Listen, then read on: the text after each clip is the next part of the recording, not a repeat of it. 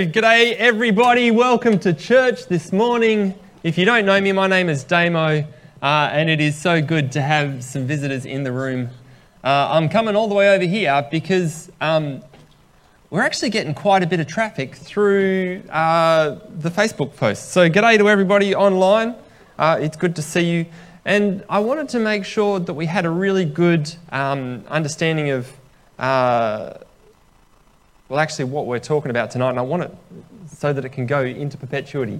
So, go back and listen to this again and again and again as you go through the next 6 months with us here at the church. Because I think what our passage has for us today is just so valuable, and it feeds into the future of the church here. Okay, so I'm going to call this one, out of the excess or out of the abundance, I will be rich towards God. Out of the excess, out of the abundance, I will be rich towards God. Let's start with a joke. An old man, he dies alone. An old man dies alone. In his will, he's requested that his fortune be buried with him in the coffin. And to make sure that this happens, he's divided his fortune between his pastor, his doctor, and his lawyer. The three most trusted professions. Yes. These three would divide and then bring a third of his fortune to his funeral, $10 million each, let's say, and then place the money in his coffin as he's buried. That way he knows his money's going to get in there. On the day of the funeral, they gather around the coffin. The doctor speaks first. He says, "I'm sorry, gentlemen, I couldn't honour our friend's dying wish. I've betrayed his trust. I feel really guilty, but I just can't condone burying all this money with our friend while so many people are suffering. I must admit, I gave $1 million to my hospital. And then, because they need to update their old equipment, I donated $1 million to doctors overseas to help save lives in the developing world. But I bought the other $8 million," he says, and he opens the bag and he dumps the cash into the coffin. Our greedy friend can still rest in peace and can still live with himself. And I can still live with myself. Okay. The pastor speaks next. He says, "Sorry, gentlemen, I couldn't honour our friend's dying wish. His money can't do anything for him in the afterlife, but here on earth, it can still do some good. And so I confess that I've donated $1 million to several reputable charities that I know are in need, and I've used another $1 million to sponsor church planting around the world. But look," and he opens the bag and he says, "I've still got $8 million. I trust that our friend will be happy with this, and I can justify myself before God in what I've been given to steward." And he dumps the money in the coffin. And the lawyer glared at these two, glaring. "How dare you? Both of you ought to be ashamed of yourself. It's not a question of what this money could have been used for or not used for. It's a question of moral responsibility," he says. "We were the only three in the world that he trusted to honour this request." And as he says this, he produced an envelope from his coat pocket and he says, "And that's why I will leave this cheque for the full $10 million with our dearly departed friend." No, for the full $10 million. Anyway, yeah, he got 20. Yes, he did, Lexi. In the end, the man got $26 million. Or did he? Okay, so what's a cheque do? A cheque, for those that are kids in the room, it's like an IOU. You know what an IOU is? No? If you'd owe me $1 and you say, "Dad, can I pay you back $1 later?" And you say on a piece of paper, "Here, this is what I owe you." Yeah? And then if I die and I say, "Actually, I want my $1 back," am I ever going to come and get my $1 back off you? No. It's funny, isn't it? Okay, so it's so funny. Okay, so for all the kids that are here in the room today, if you haven't seen, there's a word search puzzle and you've got folders and binders that you can play with during the talky bit now. Keep an ear out in that word search. There's keywords that you can pick up on as I'm speaking. Money, wealth, what a topic to talk about at church. Last night I had a conversation with a lady and she said, "Never going to go to church, only about money, rah-de-rah-de-rah." No, not good. Money is something that causes so much trouble in the world. And today I want to actually tie the idea of wealth and this idea of wealth and money not only about, well, what are we doing with money now, but actually what are we doing with our money moving forward? Okay? It's not just about what does money do now, but it's actually what does money do moving forward. And I want to say that because unless you know where you're going with your life, the money that you have or the potential that you have in your money or the desire that you have for money will rule your thoughts. Unless you know where you're going, money and desire can rule your thoughts. Okay, this isn't just a personal thing, it's actually a community thing, it's a family thing. Each of these spheres is impacted. And so I want to leave this with you. Out of the excess, out of the abundance, I will be rich towards God. Okay, so I loved this joke, okay, because it unveils a truth that we're uncomfortable with. That once we're gone, once we die, that's it for this world. And it also shows the temptation for us to be greedy and how some might be really good at following the rules, like the lawyer, but actually we might have missed the point of the game that we're playing. The lawyer missed, actually this is how to honour his friend, or maybe did he actually miss the point? Oh, such a good joke. Okay. The lawyer, he's good at the rules, but has he actually honoured his friend? And for us, as we go, okay, I'm going to give to church or I'm going to give to my charities, are we just giving as we decide, hang on, we're going to follow the rules? Or perhaps we're actually missing the point of why we give or what we do with our money and our wealth. I hope that as you hear the finance update from Leanne in the AGM coming, and I hope that as you hear the call committee update from Gordo, that these things are helpful for us to evaluate what we're giving to as a community. And so by the end of what we talk about today, that it might actually weigh heavily on us as a community. Actually, we have a responsibility in not just what we do here as a community, but actually what you do personally, what you do as family groups. Okay, so the simple fact is that Jesus taught people about wealth and finances. And this has come up in our readings. We've come across a passage that talks about the idea of wealth and ambition. And we could just, push it away, push it aside. We don't want to talk about money because it's uncomfortable. No, actually, as a church, we're not going to back away from this. And it's a part of our lives and it needs to be spoken about. And so though it might be uncomfortable, let's look at how wealth and ambition are dealt with in this scripture of Luke 12. And so as we start, we find Jesus being asked to reinforce the rules. Okay, the man comes up to him and he says, brother, give me my inheritance. This is what's right? This is what's right. This is what I deserve. This is what I want, from this man. And yet the rules aren't always what we need. Okay, so to help get the point across to his listeners, Jesus tells a parable to help tease out the actual important part of what is wealth and why we are given the responsibility of managing it. What's it all about? Okay, so if you've got your Bibles, Luke 12, verse 13 through to, what are we on? 21? 20, something like that. Someone in the crowd said to him, "Teacher, tell my brother to divide the inheritance with me." In the Jewish context, this isn't actually an abnormal question. This isn't out of the ordinary. He's saying, hey, can you just tell this guy just to give me what's right, give me what's mine? The eldest brother, in this context, would have received a double portion. As the oldest brother for the Jewish people, they get double. And then everybody after that gets it split evenly. And so if it's just him and the brother, then the older brother gets 2/3, the younger brother gets 1/3, and that's it, sorted. The younger brother receives the remaining amount after the dividing up, and that's it. And so he says, hey, tell my brother I want my money.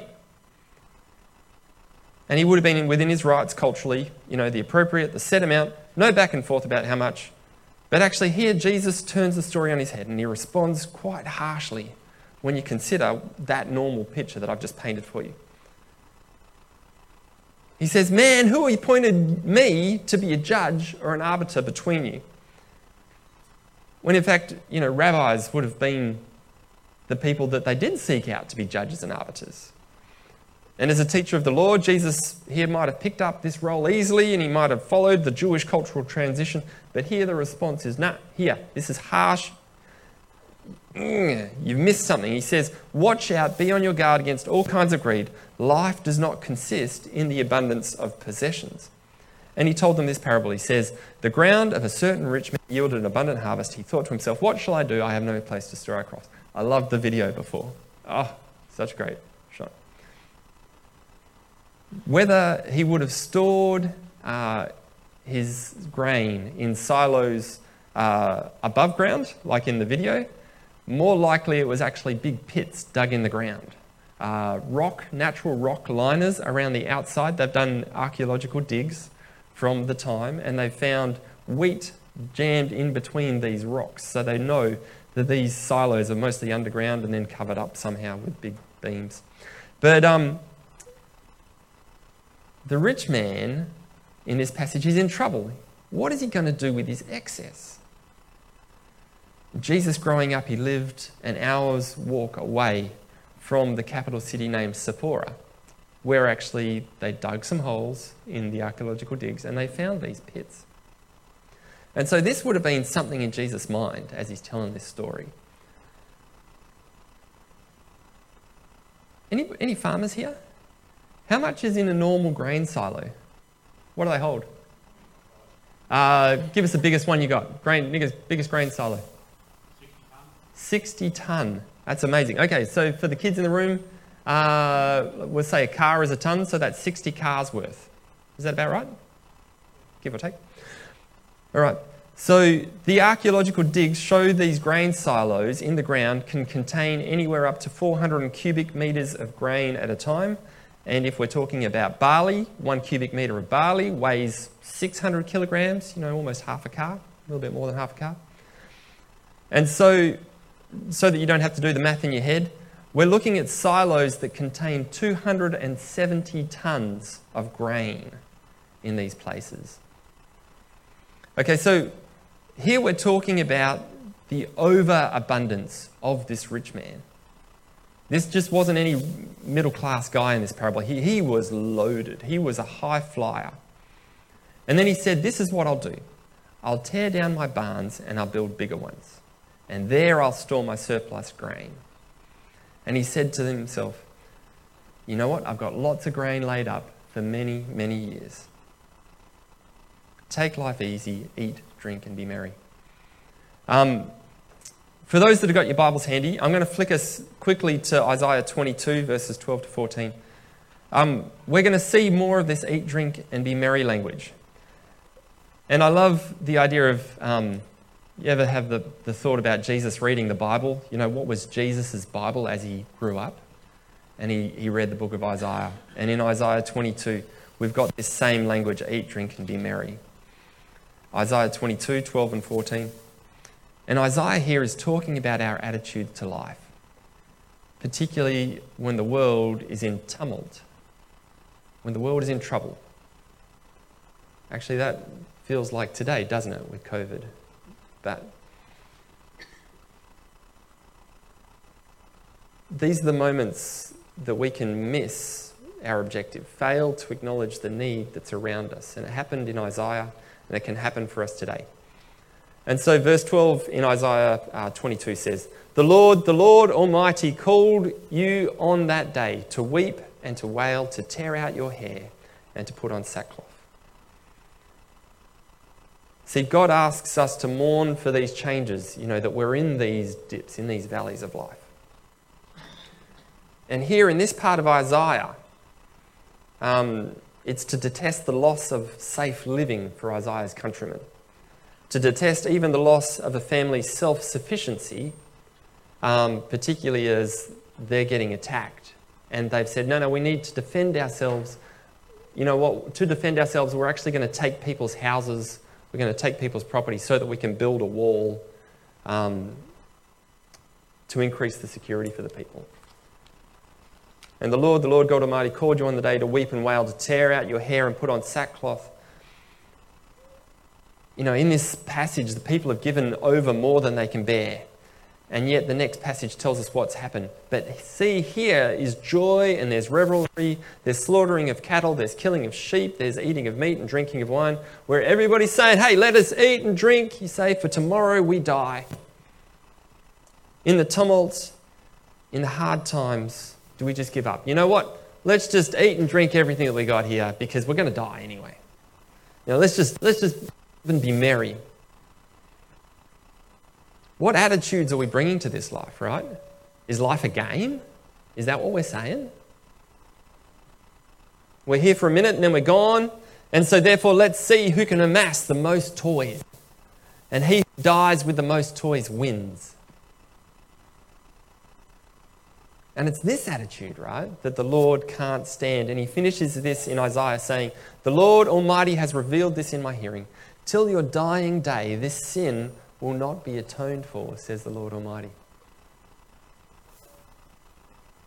Till your dying day, this sin will not be atoned for.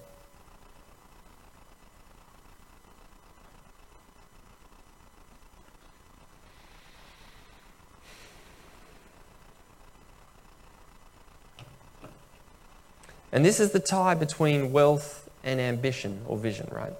Those with wealth are called to steward it well. You can't steward something unless you know where you're going. Are you following me with that jump there? Align yourself with the kingdom and everything else, every other toy becomes a distraction.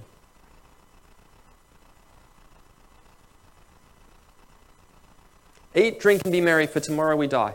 God the Father detesting this attitude all the way back in Isaiah, 700 years before Christ.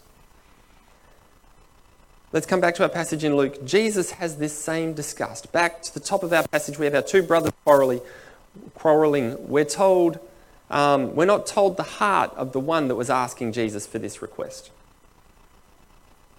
But here we have a clear indication that if the brother wanted the inheritance just for his own comfort, to furnish himself in a better manner, then actually that's a problem.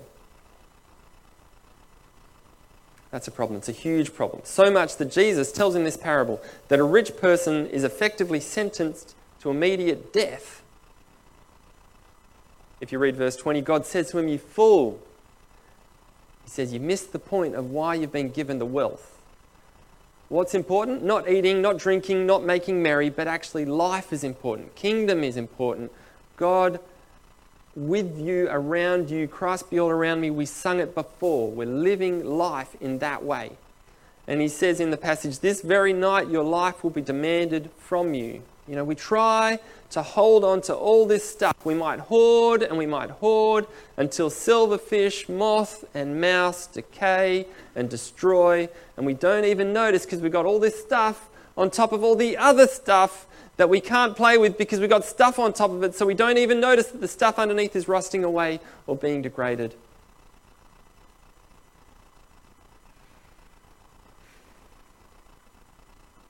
I am speaking to myself here, yeah. As an aside, I love the second-hand culture that's here in Margaret River. So good to be able to give stuff away as we do in Margaret River here. And know that it's not just going into the bin because you have a moment of weakness when you purchased it. Interesting, that moment of weakness when I purchased it. That speaks to vision, right? That speaks to ambition. Where am I going? This is where I'm going. Oh, I see this shiny thing. Hang on a second. This is where I'm going. Oh, shiny thing.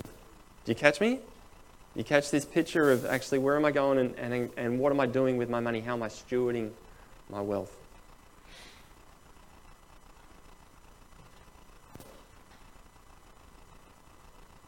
If I know that I'm going on a holiday to a desert place, right? I'm going on a holiday to a desert place and I see this wetsuit.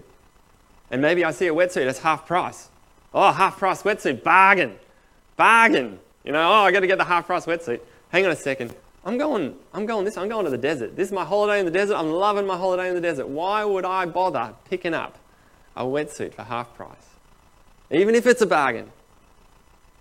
It speaks to this overabundance of what we have Oh, we've got all this excess. What do we do with it?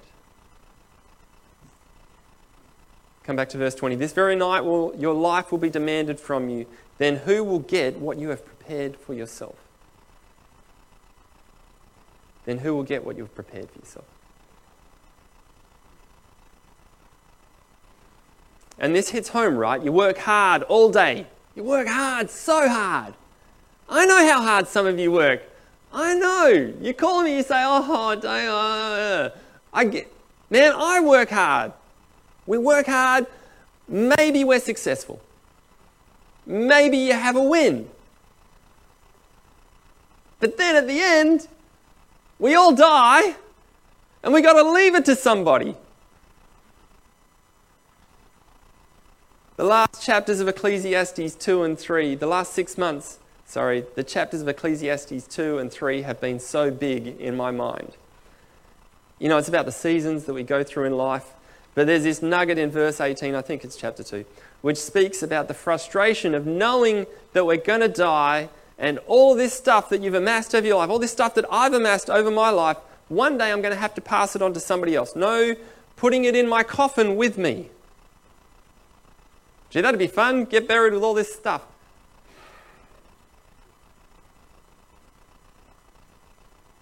I know, okay, personal story. For me, I've collected stuff that helped me with my recreation in music. I love this musical gear. You got the synth on stage there. So much fun to play with.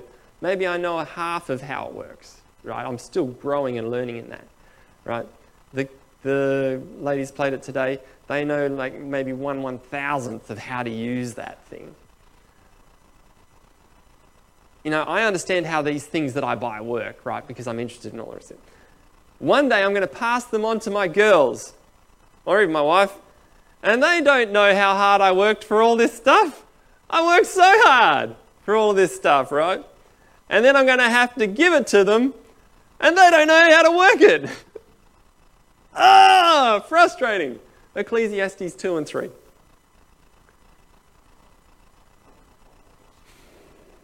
Even worse. Maybe, they don't know how to use it. Even worse. Maybe they don't even care about how it works. They don't want to learn how it works. We go to amass all this stuff. And what does that actually say? No wonder Solomon calls it vanity. Life is not about you or your toys. Life is not about me or my toys. And if you think it is, then Solomon's right in calling it out. He's saying, hey, it's vanity. It's vanity. And the warning for those that want to increase their barns for their own sake. It's right there. What's the warning? Death. It's death. You call it spiritual death. You hoard all this stuff. Are you going to feel great spiritually? Nah. Spiritual death, physical death, no difference. Verse 21, this is how it will be with whoever stores up things for themselves, but is not rich towards God. Okay, so now we're looking at vision. What's the bigger picture? Why are we on earth? What is God calling us to do with our wealth here in Margaret River? What is God calling us to do with our wealth generally? If you're watching online, what is God calling you to do with your wealth? The man in the parable was in the upper echelons of society. He was loaded. We don't know if the brother who was listening to Jesus was poor or he was rich. It could be very easy for us because Jesus was saying this to the rich guy. He said, oh yeah, Jesus, you get those rich people, they're not doing enough. Or maybe the guy was not rich and so he's saying, oh, what does this have to do with me? But I love this parable, right? Because it's not about how much you have. Because what does the parable speak about? It speaks about the excess, the overflow, the abundance that is past. Lord, give us this day our daily bread.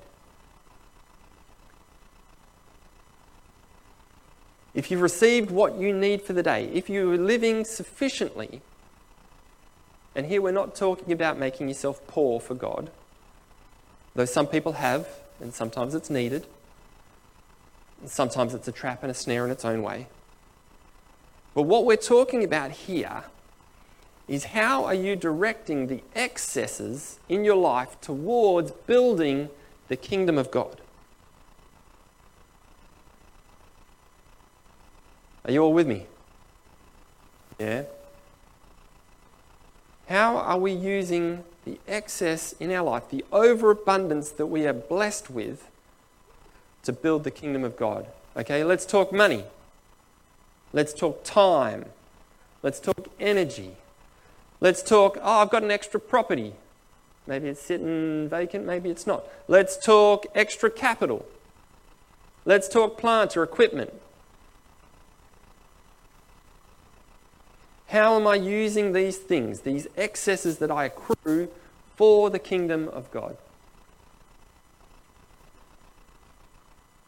21. This is how it will be with whoever stores up things for themselves, but is not rich towards God.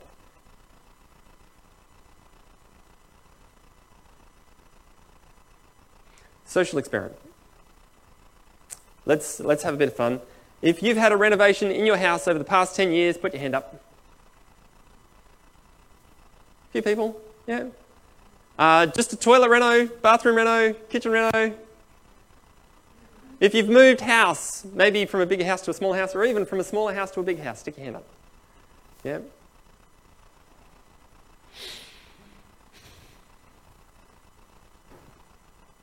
When was the last time this church here had a renovation? Beyond bare maintenance. The toilets, the kitchen. As we live our lives of comfort at home, are we expecting guests of our community to come here and rough it?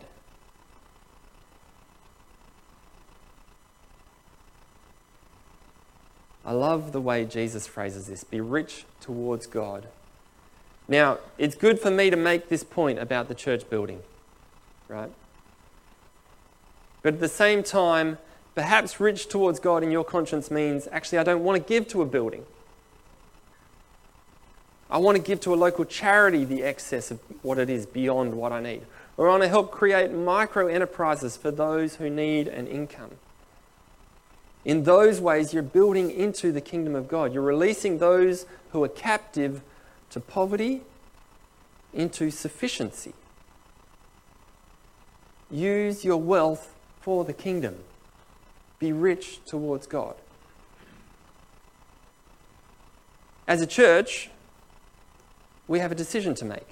As we consider calling another pastor to come alongside me, work alongside me, if we set vision and we say that we're going to plant a faith community south of Margs, let's say that. Let's go, let's set a vision.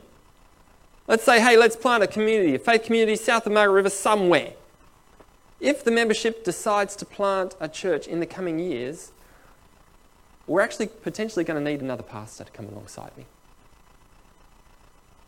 Where will the income for that pastor come from?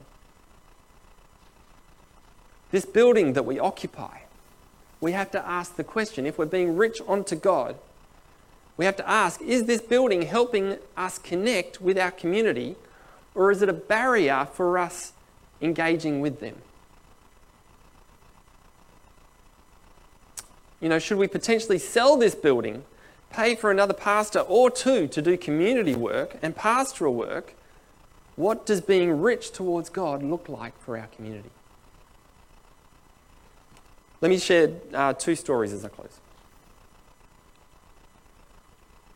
During this week, I attended a pastor's Zoom meeting.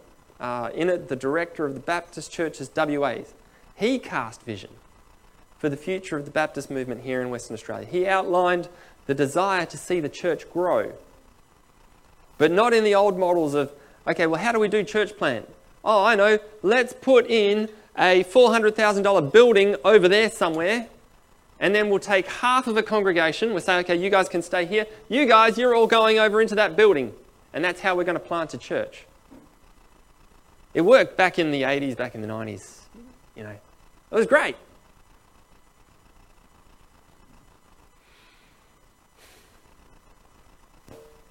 But interestingly, he didn't speak about that. He spoke about micro-church networks. He spoke about get your hands dirty church planting. And this is what I've been saying to the board for the last 12 months as we've been in conversation.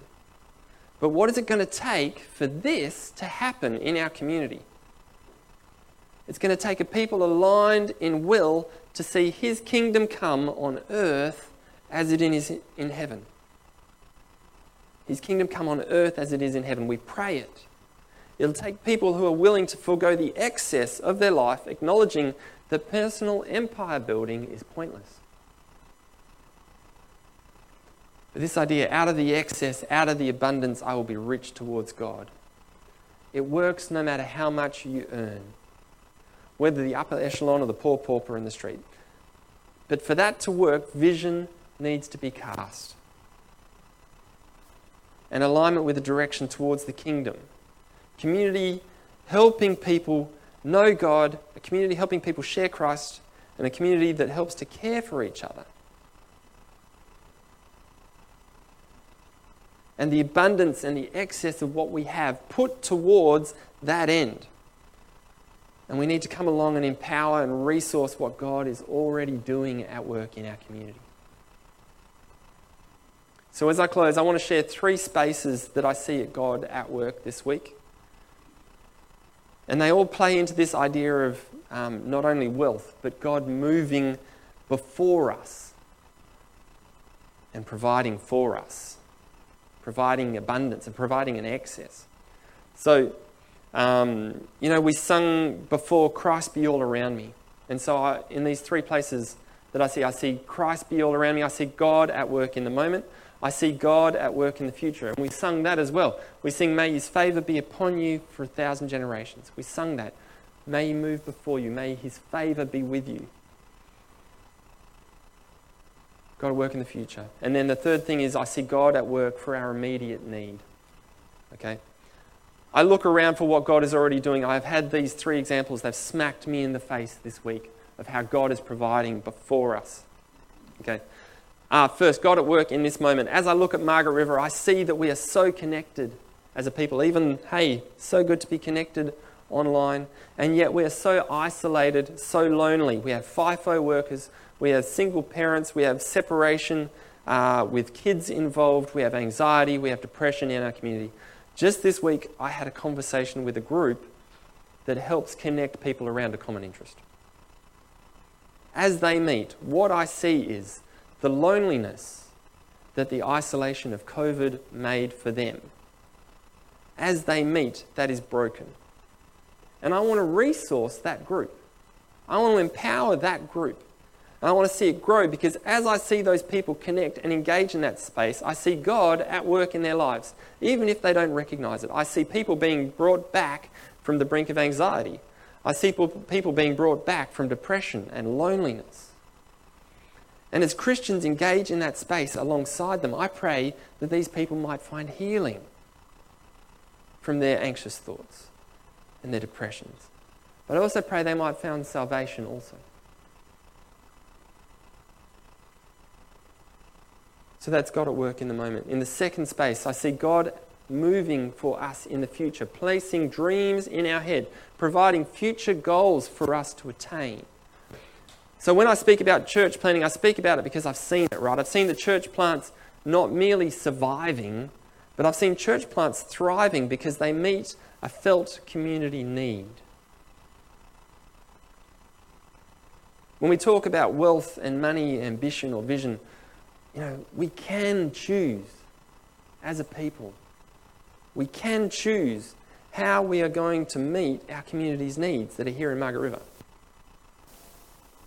And not just the needs for now, but the needs they're going to have over the next season. Right? Are we thinking about, let's think about 1 year's time in Margaret River Baptist Church. Within these walls, what's going to happen here for 1 year's time? No. No. Come on. 10, 15, 20 years forward. What do we want to see? What do we want to see? Are we going to be rich towards God, as the parable asks? Are we going to steward wisely? Just last week, I was talking with a local developer, and he was talking about the need for a second high school here in Margaret River. And this conversation came off the bat of me going to the pastors' conference at Carey Baptist College. And at Carey, they've got the childcare centre, they got the school going, they got the cafe, and they got the big auditorium, 1,000 people. If anybody's from Carey's watching, hey, it's great to have you with us. Hey, they got things that they've got going on, but they're not doing that, and they're not being a great church because they're here worshipping God, which is great and actually to be commended. But what they're doing is they're meeting their felt community needs. They're meeting their community needs to be able to move forward, and people are coming through the church because of that. They're coming in contact with the gospel, being saved, being brought back to life.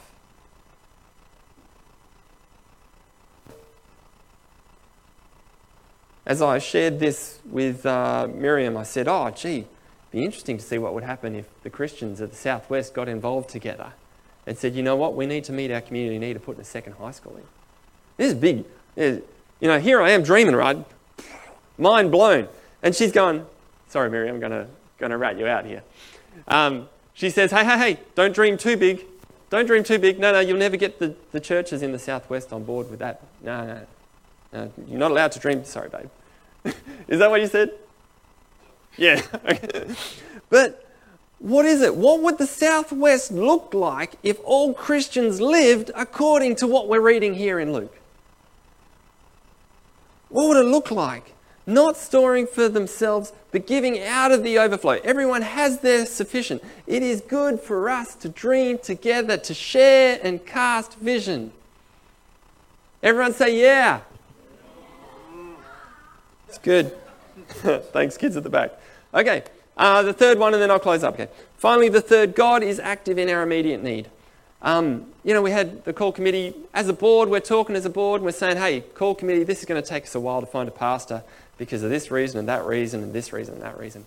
Okay, I had an old friend contact me this week, somebody who's been in ministry for the past 15 years. Okay, this person mentioned that they might be keen for a change in role. I haven't said anything to them. I don't know, and I don't have the authority to even offer them here a role in that church. But in that conversation, what I saw was a glimpse that God will provide for our needs as we step out in our faith. As we are faithful in how we live, as we're faithful in not seeking for ourselves, but seeking after the kingdom, as we live in our sufficiency, giving the rest away rather than hoarding. Why would I grab a wetsuit if I know I'm going this way? I love that God's like, oh, you need a pastor. Here you go. Right? How cool is that? Let's start talking about what God being rich towards God looks like in our faith community. In closing, I could have had a dozen people on stage today speak about the benefit of a generous heart. I could have had a dozen people speak about, give the 10%, because that's what the Bible needs. I could have brought up the idea of taking delight in the Lord, because He'll give you the desires of your heart. Psalm 37. But that's not what this passage is about. It's about identifying what does commitment to God's kingdom look like for you at the moment. What does God's kingdom look like for you at the moment? Does it look like, oh, sometimes I'll give? Yeah, sometimes I won't. Does it look like, oh, sometimes I'll attend church? Oh, sometimes I won't. Or maybe, hang on, we're set on being like the brother who asked for the exact amount of his inheritance. We're going to play by the rules. I'm going to give 10%. I'm only going to give 10% because that's all I need to do. And we give to God only what's prescribed, the right amount by our culture. Giving that 10%. But hang on, the rest is spent on me. Me, it's on me.